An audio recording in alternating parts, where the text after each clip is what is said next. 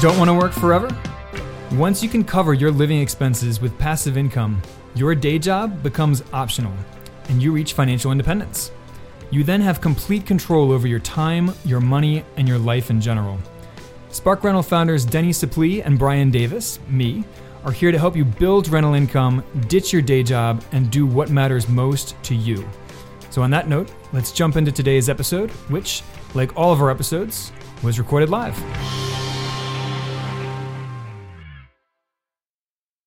Hey guys, Brian Davis here from Spark Rental. Super glad to have you with us. And I am so excited to have Greg Butcher with us today.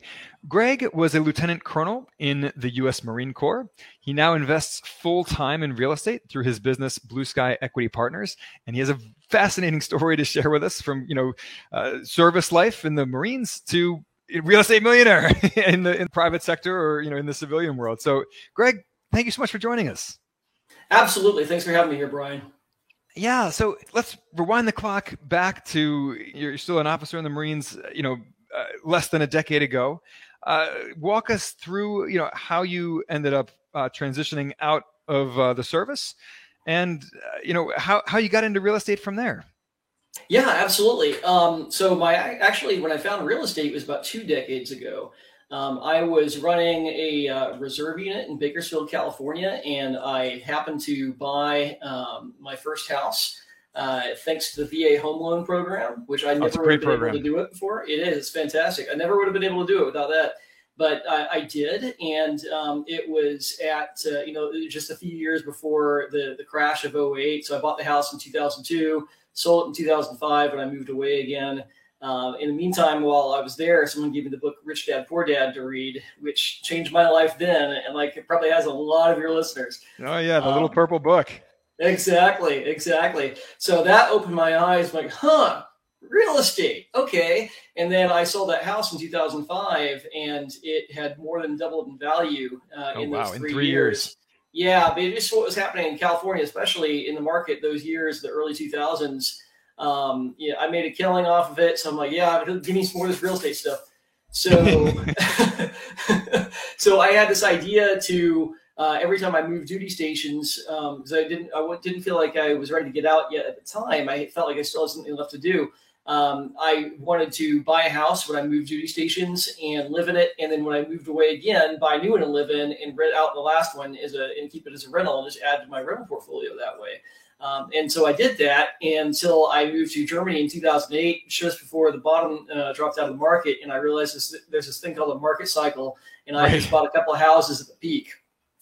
So a few years later, I was back in California after finishing up that Germany tour. And I was trying to get back into real estate. I'd put it all on hold while I was in Europe because I just wanted to travel around and do everything I could while I was there and didn't really see how I could do it very easily from Europe. So I was trying to figure out how to make it scalable. That's what I couldn't figure out. How can I make this scalable? Because without making it scalable, this isn't going to change my life in a meaningful way, the way I want it to, where I didn't have to work again after, besides for myself, after I retired off of active duty. And so I was really trying hard to figure that out. And that's when I found out about multifamily and about the power of investing through syndications. And those two things changed my life. And, suddenly I realized this is much more scalable. Forget single family homes, at least for me. And that was my future. So that's how I got into it. At least how I heard about it.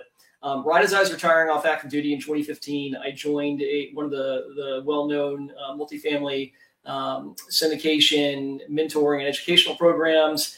So I paid for education and for mentorship to compress timelines. And cut out a lot of mistakes that I would have made if I was just trying to do it all myself and learn on my own.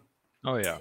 And that's the rest is history. It took about a year of investing passively and going through the coursework before meanwhile I was moving back to the coast from being out in the desert in California and trying to get my first civilian job I'd had in 20 years and trying to enjoy being retired a little bit too. But my second year in that program, I was buckled down. I was like, hey, I need to sponsor a deal now. And so it took a few months before I was able to find the right team and then find the right property. But we did in fairly short order, actually. So, well, I want to dive in and learn more about that first deal. But before we do that, So did you get a full-time civilian job after you left the military? I did, and that's what I was hoping to avoid with real estate, but I needed it for a while still. Oh, And sure. but what I did, for needing one, I found about the best possible deal I could. I worked as a defense contractor for the organization that I had just retired out of, actually. Basically, working for the person who replaced me in that job, and it was completely telework, work from home, remote, and it was actually so hands off at the time. It was damn near criminal. So it let me, as long as I got my projects done on time, no one knew or cared where I was in any given moment of the day. So I partnered up with a couple of guys in that program I mentioned, who were based out of Dallas, and they had just closed their first deal in Norman, Oklahoma, which coincidentally is where I went to college. I grew up in Oklahoma and went to the University of Oklahoma. Okay. So they had deal flow coming to them in Phoenix, but no way to get out there to look at deals. And meanwhile, Phoenix was about the close. I was living in North San Diego County in California, which is a great place to live, but I'm not going to invest in California because one of my criteria is to invest in markets that have, landlord-tenant laws are, oriented towards the landlords. And that's nowhere in the state of California. So Phoenix is about the closest market that made any sense for me to focus on. So I said, hey, I'm your guy. I have this job that it's easy for me to get in the car and drive to Phoenix to look at properties. I'll figure this market out. Let's do this. And so we did, and the rest is history. Just a couple months later, we ended up, the third offer we sent in, the third LOI, we ended up getting a 120-unit property under contract. So yeah, well, that first civilian job, I guess only civilian job, really, since you proceeded to then go off on your own. But that sounds like a really soft landing and an easy and smooth transition, out of the public sector military life to private sector civilian life. It sounds like a perfect job and very flexible. A lot of freedom for you to pursue learning real estate syndication while you still earned a full-time salary, which is great. It absolutely is. And it's funny when you said that, just, it made me realize we've been hearing a lot about soft landings recently. Oh yeah. But that was really a soft landing, especially because besides the W-2 income coming in, I had my retirement pay started and everything like that. So it really was a very easy transition for me. Then when I decided to leave all the W-2 employment behind and work, and focus on my business entirely, still have the retirement pay coming in and everything like that. So it definitely is, a little bit of added support that a lot of people don't have the luxury of. Yeah, no, that certainly helps. Adds an income floor and a little bit of cushion. In my marriage, my wife she's a school counselor, so it's a low ceiling for income, but she also provides a floor for our household income, which frees me up to do things like run an online business, right? Right. It has no floor at all, but it has a high ceiling. So, anytime that you can, leverage those two things together, have an income floor and then pursue something with no ceiling, it's a great combination. Absolutely. So you worked this civilian job for just a year or two, it sounds like? No, it was about 5 years, actually. So okay. I still did it for a while. While you were still syndicating deals. Yes, while I was still syndicating deals, and I did my work, got my projects done, and I could balance my time. If I was working on work long after actual working hours, it didn't matter as long as I was getting everything done. But it got to where I was burning the candle at both ends. So I finally realized, it's time to go ahead and take the leap and make this work. Yeah, and that can be especially tricky when you have a family, which I understand that you do. So. I do, absolutely, but my daughter and my stepdaughters they're in their 20s. They're out of the house, except for one of us moved back into this recently. So it's not like we have little kids we're trying to support or anything like that. So all things being equal, it's actually a fairly easy situation for us to try this with. Well, I love that you went out and got education, got mentorship, because when I was in my 20s and first started investing in real estate, I didn't do any of that stuff. I was young and dumb and thought I could, go it alone and, do it all myself. The arrogance of youth, right? Right. I understand. So, I tip my hat to you for having the maturity to say, you know what, I don't have to make all these expensive mistakes because someone else has already made them. So I just need to pay them to help me avoid all that stuff and skip to the head of the line. So tell us about your mentorship program and how that prepared you for succeeding as a syndicator and some of the expensive mistakes that you were able to avoid, because you got that education. Yeah, absolutely. And I can certainly relate to what you just talked about, because I did do some things the hard way with single family homes when I first got started. So when I got into multifamily and realized I'm just going to be doing syndications, that it's not just my money at stake here. Now we're talking about bringing investors' money into things too. I wanted to make sure I was doing things the right way and I was avoiding mistakes as much as possible. And I had, someone who's very experienced guiding me. So, I joined that program. I'm still in that program. It's been 8 years now. I'm actually a coach for a different program now at the same time. So, yeah, exactly. So that clued me into all of the vast differences between single family and multifamily, how to underwrite a property, how to organize and structure deals, all those different things, all the mistakes that can be made, the things that you can miss during due diligence, with in writing contracts, all kinds of different things. I'd say, and of course I continue to learn along the way too.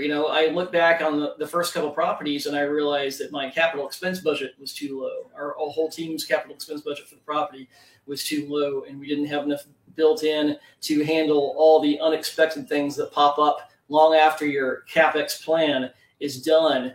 Your plan might be done, but if you're holding the property for 3, 4, 5 years, you're still going to have annual, tree trimming, things break, parking lot maintenance, all kinds of stuff that goes wrong, and so you need to have an extra contingency budget to handle those things. Otherwise, you're going to be paying for things out of cash flow, and that's the last thing you want to do. You want to save that cash flow for your investor distributions. So. Absolutely. So you've done seven deals now, is that right? 8 total. I have 7 that are still active, and one of them's gone full cycle. I was just going to ask if any of them have gone full cycles. Yeah, tell us about how that deal that went full cycle. How did it go? Yeah, that went fantastic. That was that very first deal that I got in Phoenix in 2016. We held on to it for 28 months, just under 2.5 years, and we exceeded our 5-year projections in less than 2.5 years. So. That's great. Yeah, it was fantastic. We did value add work to renovate unit interiors. We were able to get rent bumps that way, but at the same time, we were able to capitalize off just the markets. The entire market rents were increasing everywhere at the time. So we certainly did our added value ourselves, but we were also is just the right time to be able to capitalize off organic rent increases and also cap rate compression that was happening with properties just becoming more and more valuable. So we were able to capitalize off of all of those things by the time that we sold the property. And I think off the top of my head, the total return to investors was about 135% in less than 2.5 years. So if they invested $100,000, they got their principal back plus another $135,000 between the cash flow and the equity growth. That's phenomenal. That's great. Congratulations on that deal. Thank you very much. I appreciate it. Yeah. So Blue Sky Equity Partners, so you're a syndicator. Tell us about your niche in the market. What do you guys look for? Is there a geographical area that you operate in? Is there a specific type of multifamily property or other type of property that you specialize in? Tell us about your focus, your niche as a syndicator. Yeah, absolutely. So Blue Sky Equity Partners is, we don't do deals completely on our own as a GP team. We do work with others right now to offer deals. So as far as my experience, I have been a GP on like a lead GP and an asset manager on deals in Phoenix and in Tucson, Arizona, one in Fort Worth, Texas, and one in Denver, Colorado. And I still have deals active in all those markets right now. I've also been a co-sponsor, a little bit more in the backseat, not taking the lead on things on a deal in Tucson and a couple deals in Houston. So really, I'm not looking to get out much, to expand much more outside those areas. I still like Arizona for a lot of reasons, although it's taking a slight hit right now more than some of those other markets are, while the interest rates are going crazy. But I do think that it will recover from that over the next couple of years, and it's still a great place to invest. I also love how the property taxes and insurance are low there compared to a lot of other states. And property taxes are capped at 5% growth per year, so they're predictable. I've seen so many properties get in trouble in Texas, for example, because of unexpected increases in property taxes and insurance. Insurance is kind of a tough deal right now all over the country. So I'm really looking at staying in those areas. I like them because, for those reasons I just talked about, also because I can get there easily, either driving the car or through a direct flight. I've got relatives in Arizona that I go and visit whenever I'm there. So I really don't have a need to expand too much. Now, that said, if I had the right offer from a potential partner, someone I had known for a long time and trusted, and they especially if they lived in the market, say I was using this example with an investor earlier today, Nashville. Nashville is a great market. I'm not very knowledgeable on that market, but if I had a deal from a couple of guys I know who do invest there and live there, that might be something I would potentially consider joining forces on. So. No, that makes sense.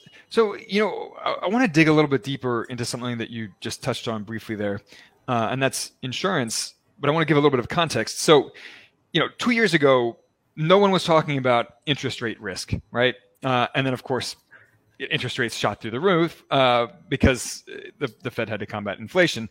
And now everyone takes interest rate risk into account, right? In underwriting their deals. So, we, in our investment club, we hear people say, but what about interest rate risk? And I'm like, that's a known risk at this point. Like, that's not what's going to bite you in a year and a half, 2 years from now. It's something else that none of us are talking about right now that's going to bite us, right? So I've heard a couple sponsors mention insurance risk as a risk that is emerging right now in the multifamily space. So first, I want to hear your thoughts on insurance and how to mitigate the risk of insurers, doubling your costs or your premium costs or whatever they may do to that pricing, and then hear about any other risks that you see in the multifamily syndication space that maybe none of us are talking about, but we should be when we're assessing risk in these deals. Sure, absolutely. So, insurance is kind of crazy right now. And I literally just got an article in my inbox earlier this morning saying that the average policy is up 28%. That was the headline. I haven't read the article, to be fair, so I don't know if that's a year over year or compared to when. I don't know. But I have read some similar articles about this. I have one property that when we got an offer for our renewal this past year, it was for a 40% increase, which we thought this is ridiculous. So we started shopping it around. It took till the last minute to get the offer that we were waiting for, and that was for a 130% increase. Wow. So needless to say, we went back to the 40% increase. So insurance is tight all over the country right now. There's been a lot of named storms that did a lot of damage, especially, I can't remember what it's called, but the one in Florida last year, really, really bad damage. There's been a lot in the Denver area on the north side. There was a fire that caused a lot of damage, a wildfire. In California, there's been a lot of wildfires. Texas, there's continuous, tornadoes and hailstorms and wind damage and stuff like that. It's another reason I like Arizona. Arizona doesn't have much in the way of natural disasters. They don't have earthquakes, tornadoes, hurricanes, sometimes just a haboob windstorm during the monsoon season in the summertime. And that's about it, which is why insurance is a lot lower there. As far as what people can do about it, a lot of it is that I can think of off the top of my head is in your buying criteria. A lot of it's the older properties that are seeing the largest jumps that, at least what I've heard and what I've seen. I know of an insurance carrier that is active in Arizona that is doing anything that can to deny new coverage for any property older than 1985. Wow. So it kind of goes back to your buy box. Where are you looking to buy? What are your criteria, and all that. As far as what you can do, find a good creative insurance broker for one thing. That'll help you a lot. But then you can always try things about increasing your deductible. That is an option. Of course, you have to have the reserves to be able to support that. You can go to your property management company, and sometimes your property management company will have like a blanket policy that they utilize with a certain carrier that they can offer to all of the properties that they manage. And I have not had experience with that, but I've heard about that as a technique from people who are more active in Texas than I am, for example. And we do have a property our property management company is just investigating that right now. I've got a call a couple days from now about that, actually.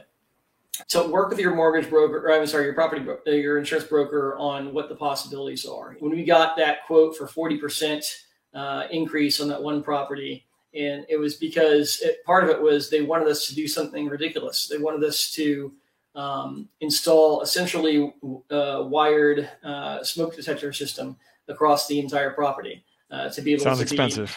Yeah, exactly. And it's not something you do in a mid-1970s property. That wasn't code. And when we reached out to the local fire department to ask about, suitable options for doing this, they're like, why the heck do you want to do that? They're just like scratching their heads of why. So it was a bad kind of situation to begin with. Are there any other risks that you see in multifamily that maybe no one's talking about right now, but maybe they should?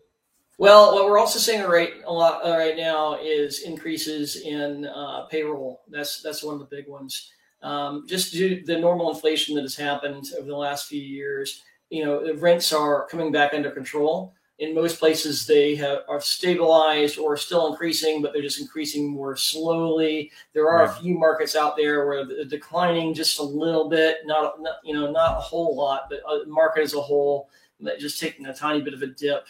But meanwhile, the expenses are still increasing. Insurance is a big one. Property taxes is a big one. But also just things like payroll, as everyone's income catches up to all of the inflation that's happened over the last few years, we're going to have to pay our people more, especially with low unemployment right now. If you want labor market. Exactly. If you want quality employees, you're going to have to pay them for it. You got to pay them what they're worth. So you have to have the budget for that. So it's kind of a weird situation right now where some of our expense increases can be larger than our rent increases. It won't always stay that way, but for a couple of years, that's more common than not. No, that makes sense. Well, I want to be respectful of your time here, but I want to also hear more about what you guys are doing with Blue Sky Equity Partners.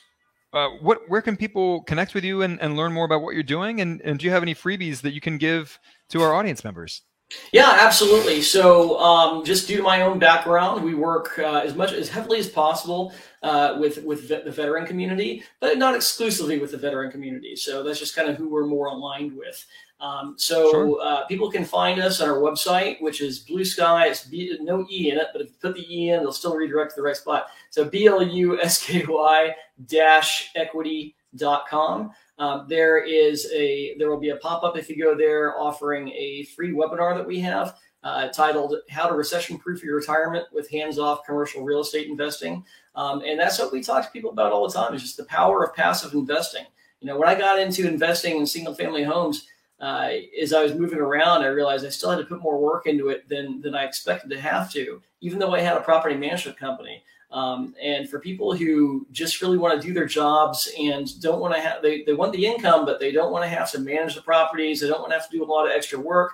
They're raising families, and they just prioritize their free time and their family time over these kinds of things. Then passive investing is a really fantastic opportunity that makes a lot of sense for people. No, I love that. And I love the fact that you guys are serving a military veteran community as well. It's often an underserved community. So no, that sounds great. Greg, thank you so much for coming on the show and talking with us today. Absolutely. Thanks for having me, Brian. This has been a lot of fun. Absolutely. Well, you guys, we will catch you next Tuesday at 2 p.m. Eastern. Stay in touch. Support at sparkrental.com. Let us know what you want to hear more about, and we will catch you on the flip side. Did you know we offer a free 8-video course on how to reach financial independence with real estate? It's super bingeable, with each video around 10 minutes long, but packed with information. Visit sparkrental.com/learn for instant access. And please don't forget to rate and review our podcast on iTunes, Stitcher, or wherever you listen. Thanks for joining us, and we will catch you on the flip side.